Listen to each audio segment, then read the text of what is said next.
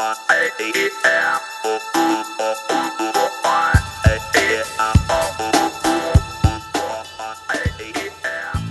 right, this is Gary Parrish again from CBSSports.com again, and let me welcome you back to the Eye on College Basketball Podcast, which is now, of course, brought to you by Squarespace, the all-in-one platform that makes it fast and easy to create your own professional website or online portfolio. For a free trial and 10% off, go to squarespace.com/CBS Sports and use the offer code FUN.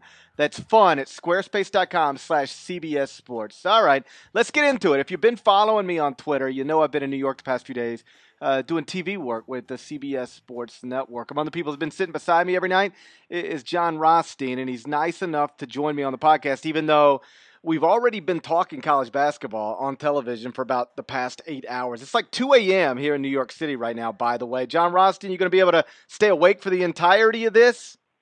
Absolutely. College hoops never stops, GP. You know that. It feels like it these days, I'll tell you that. Now, listen, I'm going to tell a secret about you that people probably don't realize because you're always tweeting about food and these big meals and everything's off the charts. Here's the truth of being around you for the past 48 hours. You don't eat. You don't eat. Oh, I eat. You're the most disciplined eater I've ever seen. For people who don't know, in the television studio, we have catered meals every night. We have late night pizza. There are brownies. There are cookies. And the only person who never touches any of it is Jon Rothstein. No, well, that is true to an extent. I definitely pick my spots, but when I go in, probably usually Sunday nights, I go to a specific restaurant and make sure I get a cheat meal in. I go in, but no, I do not snack during the week while I'm just sitting watching games, eating pretzels and chips. I don't want to do that. Very good. Good for you. A lot of us in that studio could learn some lessons from you, I bet. All right, let's start with a three-point play brought to you by Squarespace.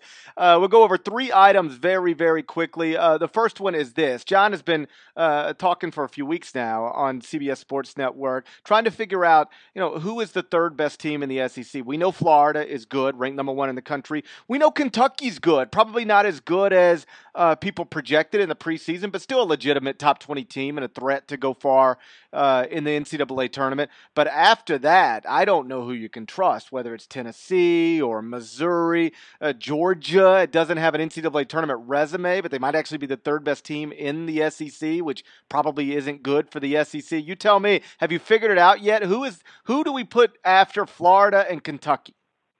I don't think there is a team right now, Gary, to be candid with you. I think that Missouri, because of their early season win over UCLA, gives them a little bit of a leg up in terms of the overall resume. But when you really slice things like an atom right now, or split things like an atom, as I should say, Missouri has the best talent on paper on the perimeter, but LSU is a team that beat Kentucky. They could have beaten Kentucky a second time at Rupp Arena last Saturday. But again, they haven't been consistent enough throughout the course of the season to warrant an NCAA bid. I also think that Arkansas is a team that, as we know, has been inconsistent on the road under Mike Anderson, but they have a golden opportunity Thursday night at Rupp Arena because they've beaten Kentucky once, and they also have a win over SMU in the non-conference portion of their schedule, and they have a win over Minnesota in the non-conference portion of their schedule. But the question is, can they beat Kentucky a second time at Rupp Arena? So, again, we dissect it, we digest it, we try to offer perspective. But who is the third team in the SEC? I don't know. I don't think you know. I don't think anybody knows because right now there isn't one. Is it possible in the NCAA tournament we're going to look up and it's just going to be Kentucky or Florida, or are they going to get a third in no matter what? This is the way I look at things right now, and this is one thing that we'll continue to talk about as we get in the championship week right now. Here's the thing.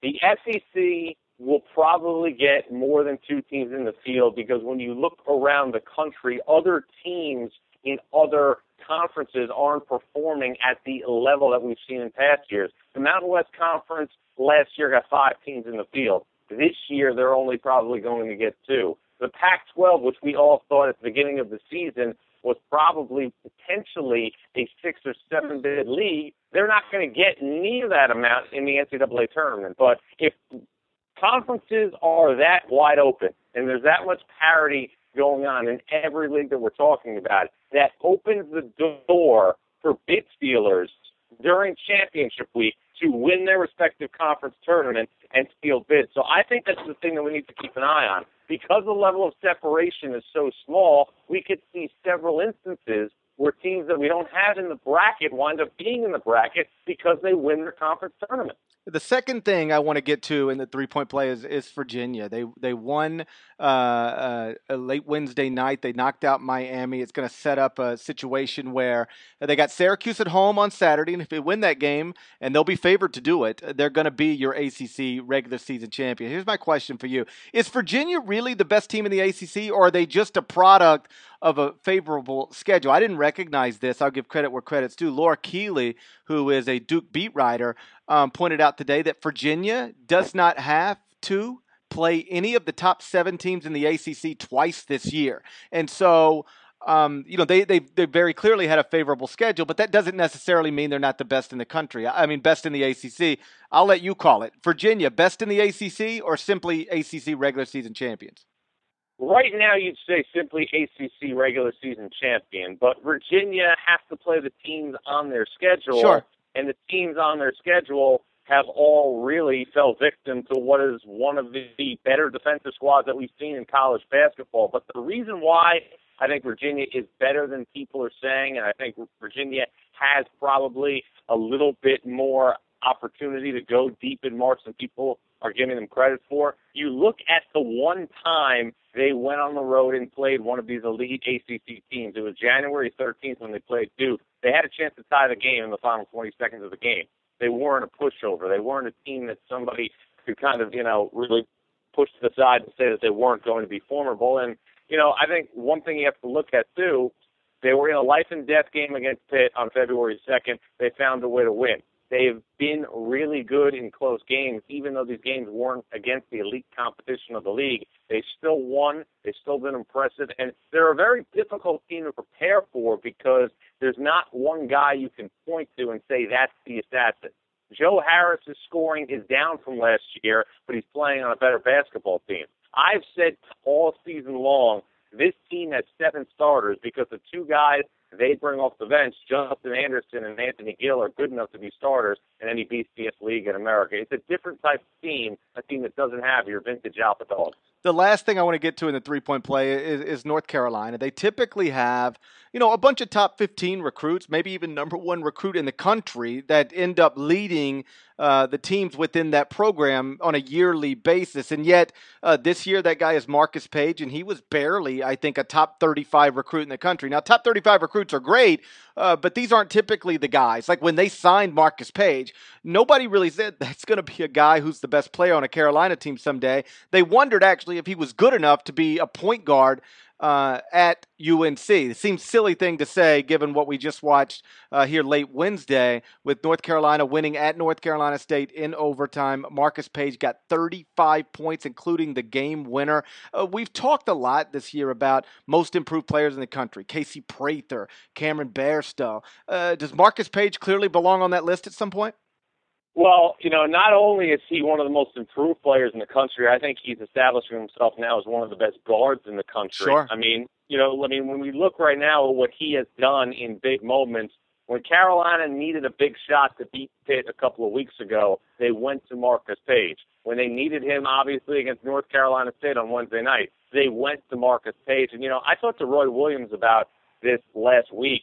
Roy Williams envisioned this season for North Carolina to be highlighted by a perimeter that would be Marcus Page, Reggie Bullock, and P.J. Hairston. Sure. 2 of those 3 players aren't on North Carolina. So, Gary, think about this for a second. With all due respect to J.P. Tokoto and Leslie McDonald, there's really not somebody who can take the attention away from Marcus Page from an offensive perspective on the perimeter. He is the guy in bold print on a nightly basis, and he's still flourishing at a high level. You mentioned Roy Williams. I mean, this is a guy who's in the Hall of Fame. He's got 2 national championships. So I think if that's your resume, you can't really be underrated. But I don't know that when you put together a list of top 5 coaches in America, top 10 coaches in America, when you ask somebody to give you who you think their top 5-3 coaches in America, whatever, Roy is almost never on those lists. And you look around right now, and I wonder in the country who's doing a better coaching job. It's one thing to recruit a bunch of pros to North Carolina and then win with them. It's another thing to lose your best player in the preseason actually never have him play a game this year in PJ Hairston and still be sitting here doing what they're doing right now. I mean, you take the best player off other teams in the country and ask yourself, where would they be? Where would Syracuse be without C.J. Fair? Where would Creighton be without Doug McDermott? Where would Duke be without Jabari Parker? Well, that is essentially what North Carolina ran into when P.J. Hairston was ruled ineligible. So it's just, I don't want to say it's flying under the radar because I'm not that sure, but folks ought to be giving Roy Williams probably a little more credit than he's been getting, because this is, and I know I'm speaking about a guy who's won 2 national championships, I think you could intelligently argue that this might be one of his best coaching jobs ever. No, I think you're spot on, and I think the interesting thing is last year, if we remember, Roy Williams kind of went against his traditional alignment in the way he'd like to structure things by playing a smaller lineup that had 4 perimeter players on the floor. And again, he's kind of had to remake things on the fly by playing a team right now, or building a team that features Marcus Paige as the primary offensive focal point. He wanted to feature P.J. Hairston. That was what everybody anticipated, but he's had to kind of remake things on the fly. And I know we talked about this a little bit in the studio. I think that North Carolina's length and their ability to have so many different guys up front that can hurt opposing teams on the backboard is the real key to the team. Marcus Paige is their go-to scorer. There's no doubt about that. But when you can throw out there McAdoo, Bryce Johnson, Kennedy Meeks, you have a lot of ammo. You have a lot of ability to get tips and deflections. And, you know, you saw a game when they played Louisville early in the year. When they were able to get separation from the Cardinals in the second half, it's because they were playing 3 bigs at a time. Last year he went 4 small. This year he's mixing in different lineups. I think the length that North Carolina has up front is a big factor, especially in the NCAA tournament. Remember, you are listening to the Eye on College Basketball Podcast, brought to you by Squarespace, where you can easily create your own professional website or online portfolio. Squarespace is constantly, by the way, improving its platform with new features, new designs, and even better support. They got beautiful designs for you to start with, and all of the style options you need to create a unique website for you or your business. Squarespace is very easy to use, but they still have an amazing support team, and those folks are available 24/7. It starts at just $8 a month, and you can start with a free trial with no credit card required, which means you can start building your website today. When you decide to sign up for Squarespace, remember, make sure you use the offer code FUN to get 10% off and to show your support for the Eye on College Basketball Podcast. My guest in this episode is Jon Rothstein from CBS Sports Network at CBSSports.com. We've been doing television stuff the past 2 nights together, and one of the things in studio on Wednesday night that we talked about late in the show, the Inside College Basketball show, was Villanova and how, you know, I think this gets lost a little bit. They are sitting here. They've only lost to 2 teams. I know they have 3 losses, but 2 of them are to Creighton. The only teams that they've lost to, Creighton and Syracuse, are 2 teams that are both ranked in the top 10, and I think you could reasonably rank both of them in the top 5. And yet people still, I don't think, throw Villanova in the category of best teams in America. Why do you think that is? Is it, and this is something I said tonight, but I'd be curious to get your thoughts on it. Is it because in these 2 high-profile games against the National Player of the Year, Doug McDermott, they've got completely run off the court, and so people almost dismiss all of the good stuff they've done, which is beat Kansas early, by the way, and focus on the 2 lopsided losses, and it sort of skews what you think of Villanova, or what most people think of Villanova as we sit here in late February? No, that's definitely one of the reasons, Gary. But I think another thing is this. The Big East, as we once knew it, used to present multiple opportunities to showcase a team like Villanova against NCAA tournament teams. That's not the case anymore. Villanova, since they've been in conference play, has had 2 games against Creighton, and they've had a home game against Xavier where they beat the Musketeers by 23. Other than that, Villanova has not played in a game where their opponent was a guaranteed NCAA tournament team. That's a vast, vast difference from what we used to see the Wildcats have in the old Big East. How wild is it that the Big East decided they wanted to break away from some of the all sports playing schools? Those schools get together. They didn't ever want to be in that position. Take some Conference USA schools, and Temple start a new league called the American Athletic Conference. And as we're sitting here in late February, it's not even close. The American Athletic Conference is better than the Big East, and it's probably going to be that way next year as well. Is this surprising to you? It's shocking. I think the ironic thing, and I've talked about this a lot in the preseason, because of the way college basketball is structured right now, with teams like Wichita State and VCU and Butler all going to the Final Four at some point in the last 5 years. You don't have to be in a BCS league to have an elite team. Wichita State is proving that again this year. So really, the non-conference schedule where you build your resume becomes more and more important, especially for teams in the Atlantic 10, the American, and the Big East. And I think, and we've talked about this the last couple of days, the fact that the Atlantic 10 lost Temple, Xavier, Butler, and also Charlotte, who we can't forget was an NIT team last year, and is probably going to get more teams in the NCAA tournament than the Big East.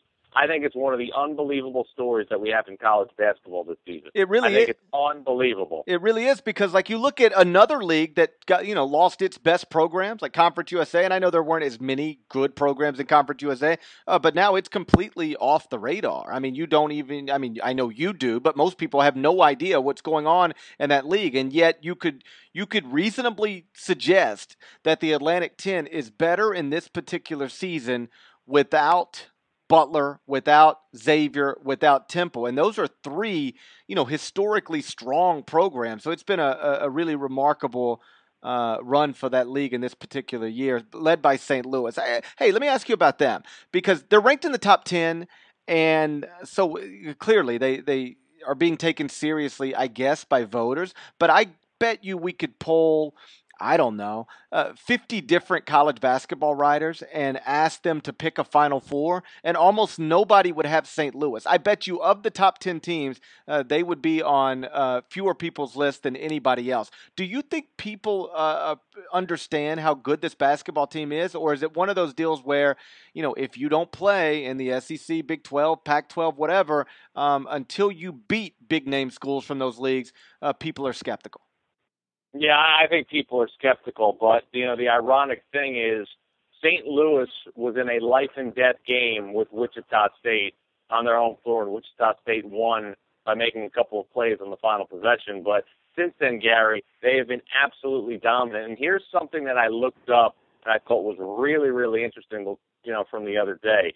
Since that game against Wichita State, St. Louis has allowed over 70 points 3 times, and 2 of the times was in overtime games against George Mason. They have only allowed over 70 points once since December 1st in a regulation game.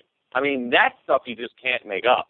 And I also think there's something to be said for consistently winning close games. They won a game on the final possession at Rhode Island. They won a game at the final possession, at LaSalle. They're a grizzled team, and it all comes down to matchups. If you're a team that struggles to score, if a team like Cincinnati had to play St. Louis, if a team like SMU or Virginia had to play St. Louis, or even a team like Arizona, potentially, it would be a difficult matchup because St. Louis isn't going to be anybody else but St. Louis, okay? They're comfortable in their own skin. They have a bunch of players who have been through the gamut. They've won already an Atlantic 10 regular season tournament title last year.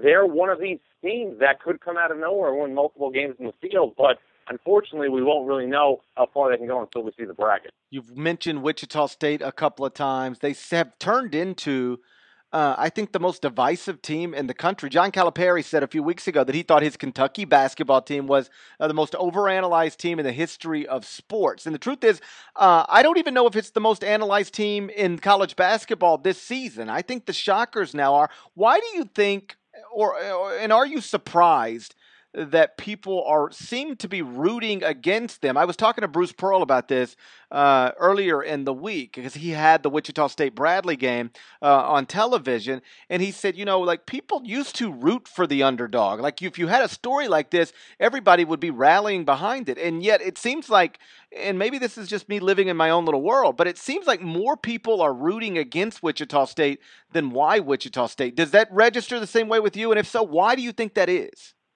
Well, I think the people that are making a case against Wichita State are looking at the other bodies of work for potential number 1 seeds. And I was not somebody a year ago who felt that Gonzaga should have been the number 1 seed in the NCAA tournament because they played in the West Coast Conference. And I think when you really look at the other candidates for number 1 seeds in the NCAA tournament, I don't believe that Wichita State should be a number one seed. But the question you have to ask yourself is this.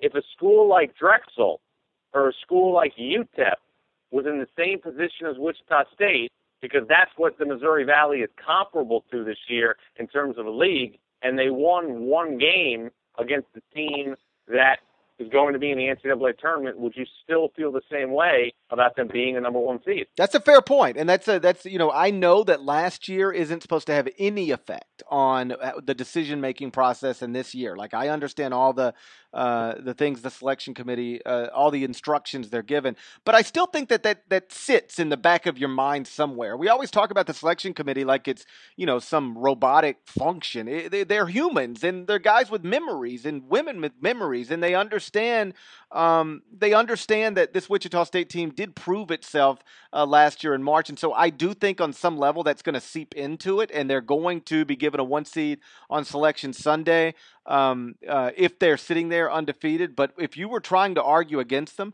the way you just did it is the way to do it, because it's very difficult to counter that. If Drexel were sitting here undefeated with 1 win over a fellow tournament team, would you also be advocating for them to be a 1 seed in the tournament? That's an interesting question, and I'm not sure I could answer positively, which makes me maybe be talking out of both sides of my mouth. If you're going to argue against it, and there are a lot of people out there arguing against it, I would advise you to argue it against it the way John just argued against it. Put it up against another comparable school from a comparable league, and see what people would say. But tell me if this is a fair point. So what's happening right now is people are pointing out that Wichita State didn't play enough good teams in the non-conference portion of the schedule. Well, they went to St. Louis.